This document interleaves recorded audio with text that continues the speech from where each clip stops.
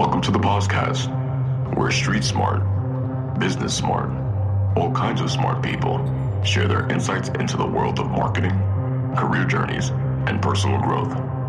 So sit back and prepare to get enlightened with your host, Adam Posner.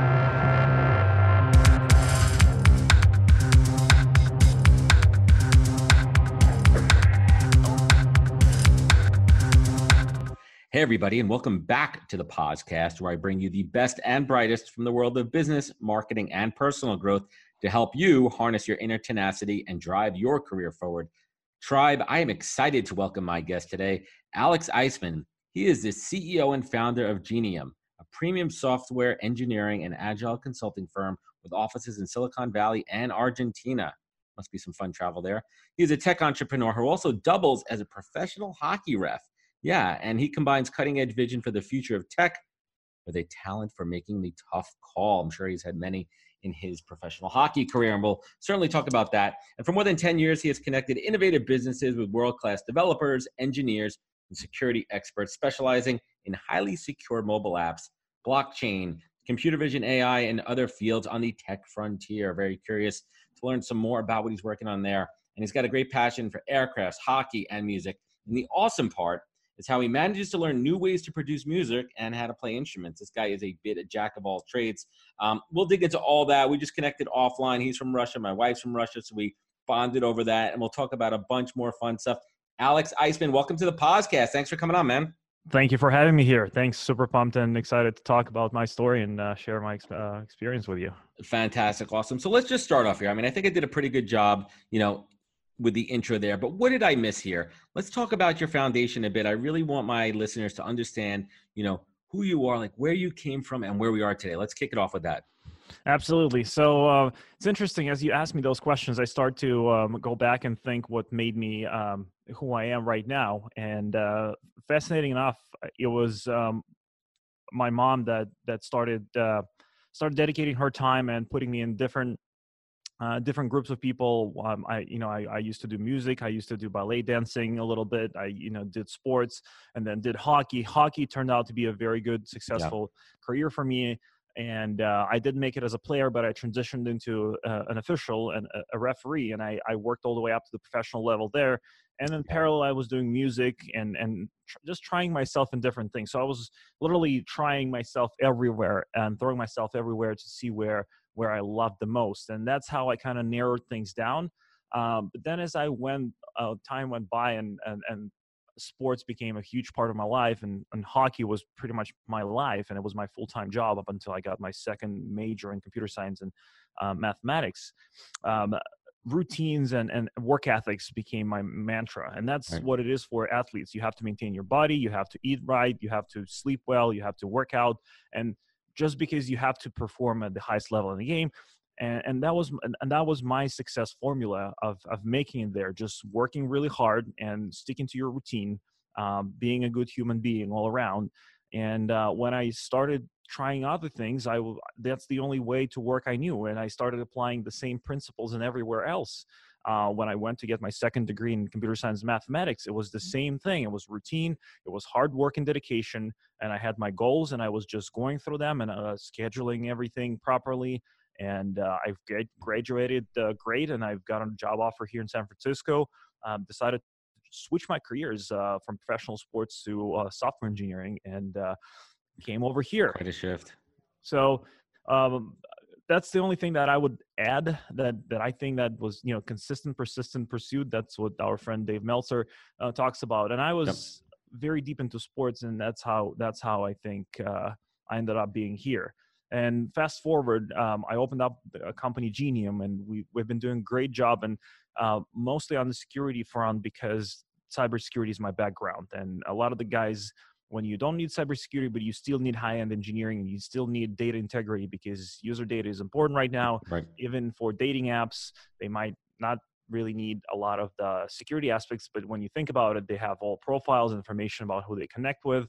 This is security, so you have to build it all properly. Right, you got to treat it with the right diligence. Right. So came in here, started no hockey. It was a devastating transition for me. It was a year worth of depression.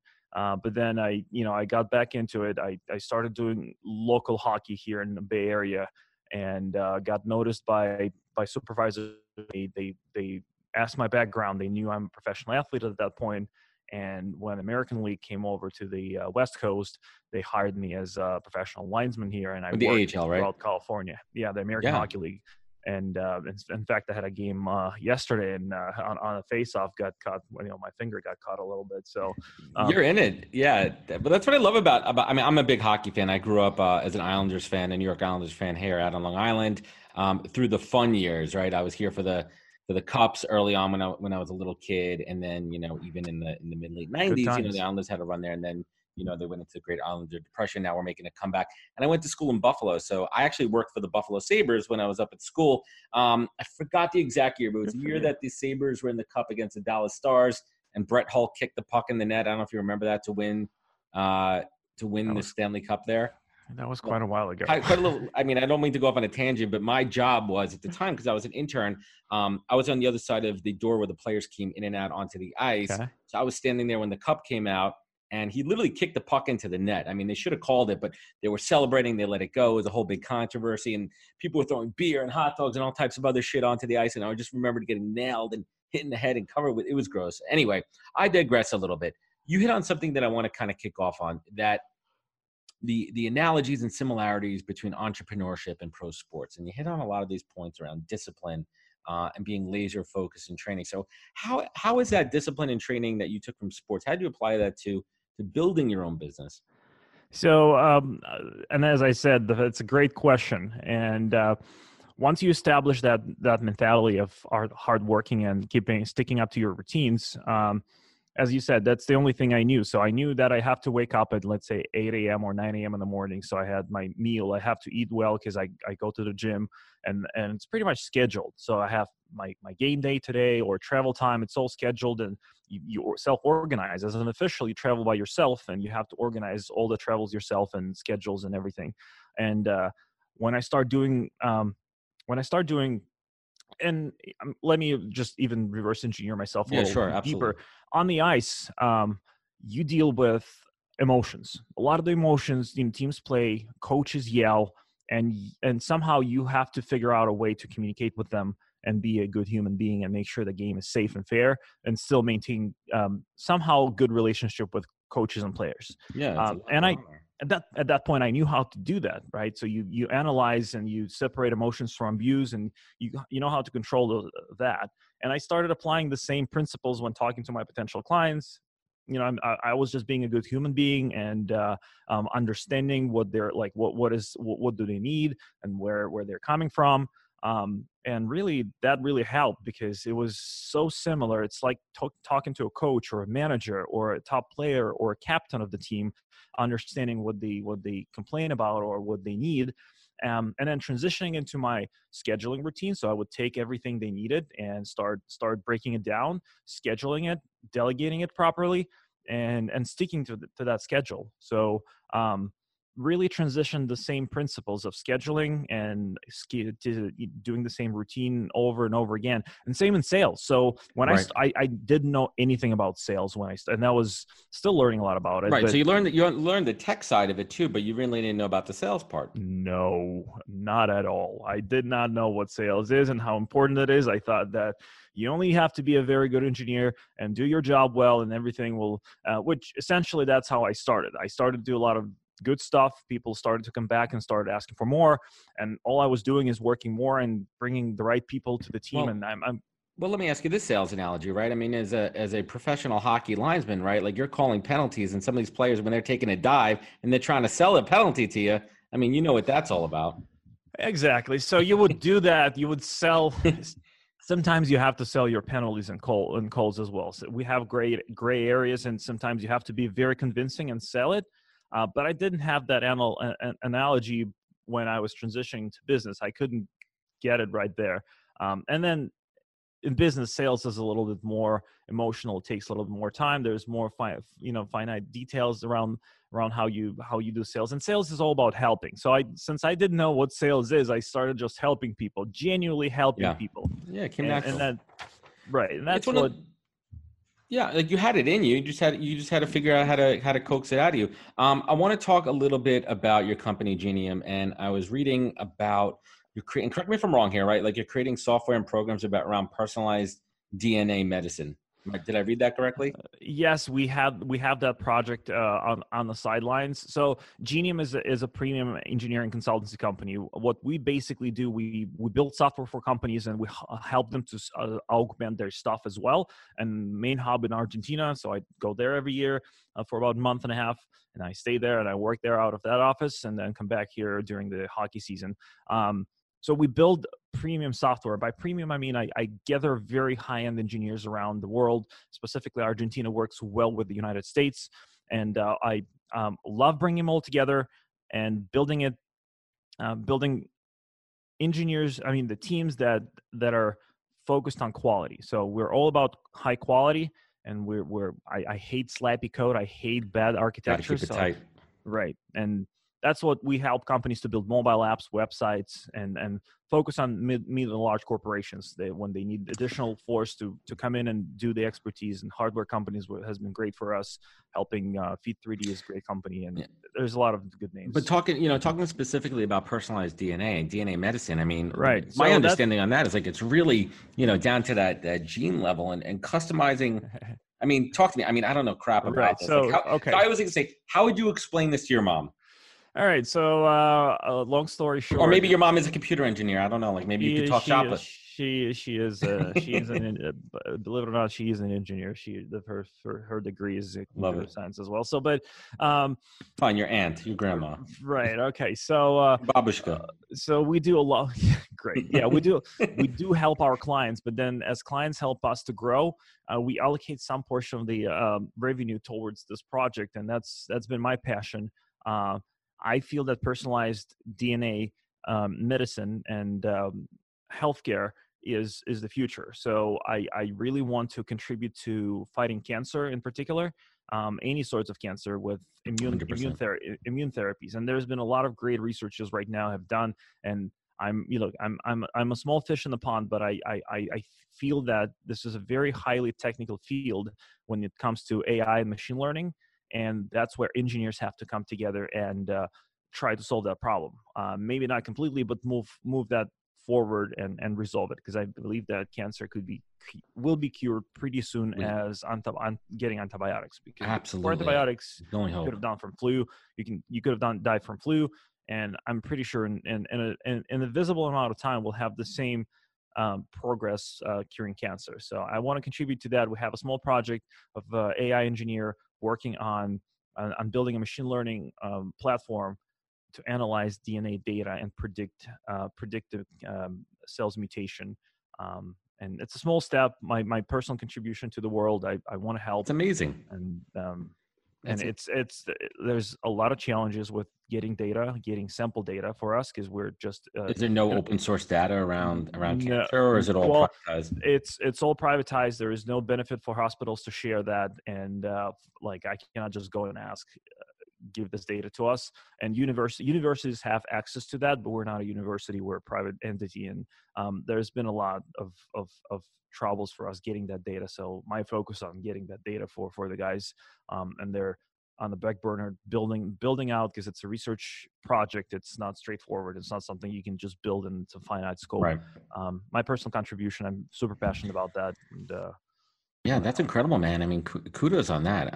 So let's switch gears a little bit. Let's talk about, you launch your own business, and, as any entrepreneur, you're going to have successes and failures. But like, what was one of those early failures, or maybe even a misstep, where you're like, shit, you know what?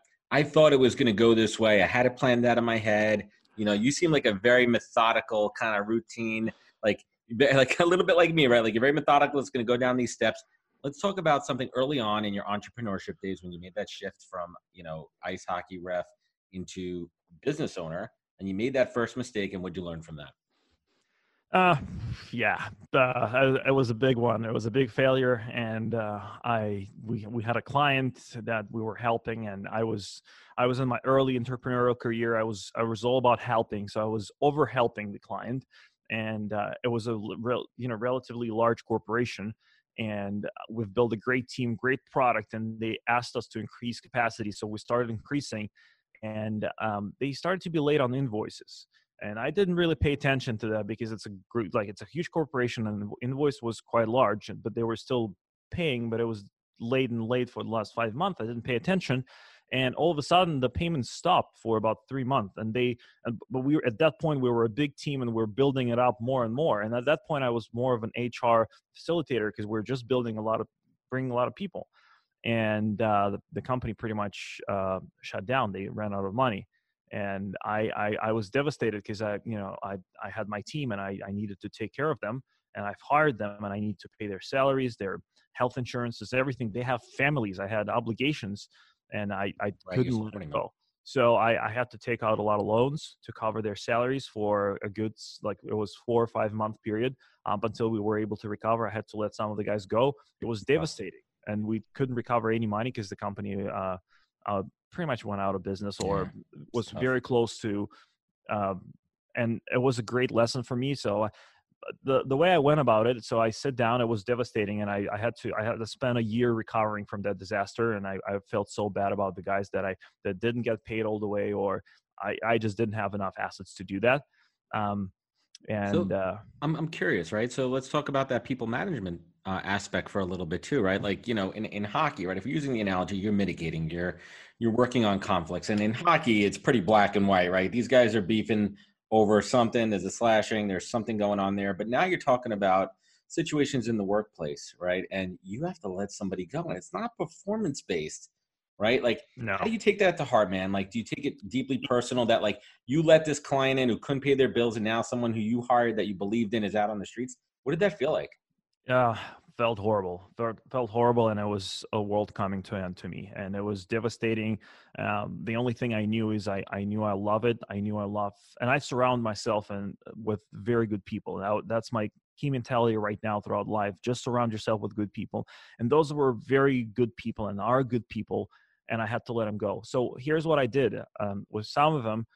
First of all, I let them stay for a couple of more months. So we didn't have work, but they stayed with me for 2 months. I told them that, look, that's the situation. That's how long I can keep you in the company. So you were transparent with them. You were open with them and say, hey, listen, open book. Here's what the hell's going on here. I'm not trying to hide anything. Right. This is the bullshit that I'm dealing with. There's nothing I can do about it. Of course, I didn't give him the whole shenanigan picture, because as a leader, you cannot just go down, crying and tell everything what's happened, because you have to be right. pretty confident then that you can sustain them for another 2 months. But what essentially happened, I told them 2 months, but then I reached out to my contacts and I started looking for their jobs. So I pull out their resumes and I've personally found jobs for them.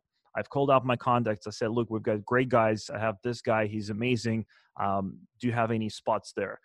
I've called up my previous clients, and I was able to pretty much find jobs for almost That's everybody. Incredible, man. That's the right thing. Doing the right thing every time is the way to do it, right? There's karma. There's life on that. And have any of these guys come back to you, when the business picked back up? Yes. like it's so interesting too. Like, let's talk about Gary Vaynerchuk, right? Like, Gary, right? Have you done business with Gary before? Yes, we've done business, and we're working with him, and then right now working with the Sasha Group for smaller stuff. Yeah. Yeah, James Orsini is a good guy over there. Yeah. But Gary talks about it all the time, right? It's how you treat employees while they're there. It's almost more important on the way out how you treat them. That experience. I mean, these people came back and they wanted to work for you. That's a testament to you, man. So let's switch gears a little bit. Let's get into some fun stuff here. You talk a little bit about your aviation experience. I'm a student pilot. I've got 30 hours under my belt. Incredible experience. I can talk hours and hours, but it's incredible experience. And I read that your favorite route to fly is over the Ritz-Carlton Half Bay Moon in Cali. Why is that such an important route for you to fly over? That's where my wedding was. That's where I had the Ritz-Carlton Half Bay, one of my favorite resorts, and I love the place. It's my Zen place. I don't go there as often. I fly over quite often, but I don't go personally there as often. My wife wants that a little more often, which I should do. Beautiful place. But I was dreaming about having a wedding in this place for quite a while, because that was the filming location for the American Pie Part 3, the wedding. That's where they filmed the wedding. Interesting. That's where I've learned about this place. I've Googled about this place. It was beautiful. Your wedding was inspired by American Pie 3. I love it. Yes. The destination. The location. Yes. We'll call it that. And has your wife been up on the plane with you yet? With you flying? Yes. So she You feel actually good about that? she started to learn to fly Oh, last cool. year. So because look, she's scared to fly, but she had great experience. She had great Yeah. experience. I've got a very good private instructor that teaches me, and we had great experience. And now she doesn't afraid to fly big planes anymore, more of a small planes. I But like it. she needs, like, she really feels that she needs to know how to fly a plane, because if I'm going to be playing, if something happens to me, she needs to know how to take over and do something. That's pragmatic at its best, man. The couples that fly together. I want to shift gears and talk about your music, which I think is pretty cool. And you talk a little bit about how, and being an insomniac and leading into depression, but there's a way that you connected, insomnia with creativity, and you created this into a new music track. Let's unpack that a little bit, because I was reading about it and I really wasn't quite clear on Music, what was going on there. right? So music is a big part of my life. I used, like, first of all, I have a formal musical degree. I play piano, and I picked up saxophone and violin a little bit on the way. And I worked on a sound recording studio for 3 or 4 years back in the days, and I've learned a lot about music and actually working with artists and how to record stuff and um, write music as well. So I've been doing that throughout my life, and music is my outlet of expression. So sometimes I would sit down and play something, and if I'm not in the mood or I don't want to go to sleep, I just go to my studio. I have a small studio with piano and computer, and I can sit down and write something down and just put my emotions there. And I've been doing more and more soundtrack production for myself, for the That's sake of amazing. fun, for movies. And I want to do more and more of these, and I'm learning orchestration, and that's what I do when other people watch YouTube Incredible. videos and they try to have fun. I watch orchestration tutorial videos and see how to orchestrate. That's my fun. And I also read that you recently discovered an ancient instrument that's like 3,000 years old. I'm going to pronounce it completely wrong. Is it the duduk? Duduk? It's duduk. Duduk. Duduk, It's right? an Like, Armenian. It's national Armenian instrument. Beautiful. what is it? What kind of, is it a string or is it a No, wind? it's a woodwind instrument. It's like a flute. It's a double reed flute. Has a crying sound when you listen to it. It's amazing. It want to make you cry, honestly, when it's really, really emotional. And where did you find your instrument? Um, so instruments has been my passion for quite a while. So I like to pick up different instruments, and that was one of the latest ones. And I wanted to learn to play this for quite a while. So I looked up some Armenian masters, and I've ordered directly from Armenia, and it came over to California. I started learning to play. And since you know the basics, it's not too hard. You go back to the The basics. nuances. You learn the basics, how to produce the sound, and you know the notes, and then you start practicing. So Right, it's you're the applying same the as foundation. it's the same as sport, right? You learn the basic mechanics, and then you just repetition, repetition, repetition. Yeah, that's awesome. So you have a motto, quote, more than enough. And, it's interesting how everyone has, their mantras and their mottos and more than enough. But what does that mean to you? Do you say it every day? Do you say it to other people? What does more than enough mean? It's just a way of looking at things. So I just live in a world more than enough, meaning that I have enough of everything. I have enough of love. I have enough of clients. There is enough of energy around me, so I don't have to seek out for extra. Abundancy. Everything is around me. I just have to create accessibility. I have to connect with the right people. And since I'm all about helping, and that's how I've been running the business. I genuinely want to find a company or a person that I want to help. It's just creating that accessibility and finding that match, and then going going to the wall just to help out and make sure that the client or company is successful, or music or anything else. Yeah, I love it. You also say that life is better with a smile, right? And I try to say that too, right? For me, when I think about that slogan, for me, it's about a mantra of positivity. I strongly believe that the smile is the only distance between two strangers, right? Like, that's how you bring people together. But how does that resonate with you, that life is better with a smile? I just, every day I wake up, I'm thankful that I have another day, and I try to smile and bring positivity. I think as an entrepreneur, your job is to figure out the most complicated and not pleasant things in your company, because everything else gets sorted out down at other levels, and you only get the most critical problems. And you have to maintain positive mindset, otherwise you won't be able to get through it. Absolutely. and on the ice as well. Like you smile and guys smile back, and They may not have any creates teeth though, right? When they're smiling, but they're smiling back at you. well, there are certain times when there's time to smile and there's time not to smile, but same in life, right? There are times to smile and times not to smile. But in general, I like to maintain positivity, and I've been positive. And creating that environment around myself is important for me, and I feed off of that environment, and the environment feeds off of me, and positivity and smile. That's awesome, man. I love it. One of the qualities that I'm picking up on that you and I have in common, just from our short conversation today, is tenacity. I mean, that's what my show is really about. That's what drives my career forward. I get a sense it drives yours as well. And tenacity and adding value go hand in hand. And you said once, quote, "If you want to succeed at anything, it's extremely important to learn from the best." And I would like to know, who was your best mentor during your journey to success? I was fortunate in life to get mentors, very good mentors all around, and either intentionally or unintentionally, people that I work with, I identify mentors, I learn from them. Sometimes you don't even have to identify somebody as a mentor. You just work side by side with an amazing person and learn the way they do things. Early in my career, I had great first sound recording engineer that employed me at a sound recording studio. I've learned a lot there. Hockey, there's been many hockey officials that were my mentors in Russia. And back here in the United States, Mike Lego is one of them. Michelle Voyer in Los Angeles is the other one. There's California Referee School is a great place where I go every year. I've learned a lot there.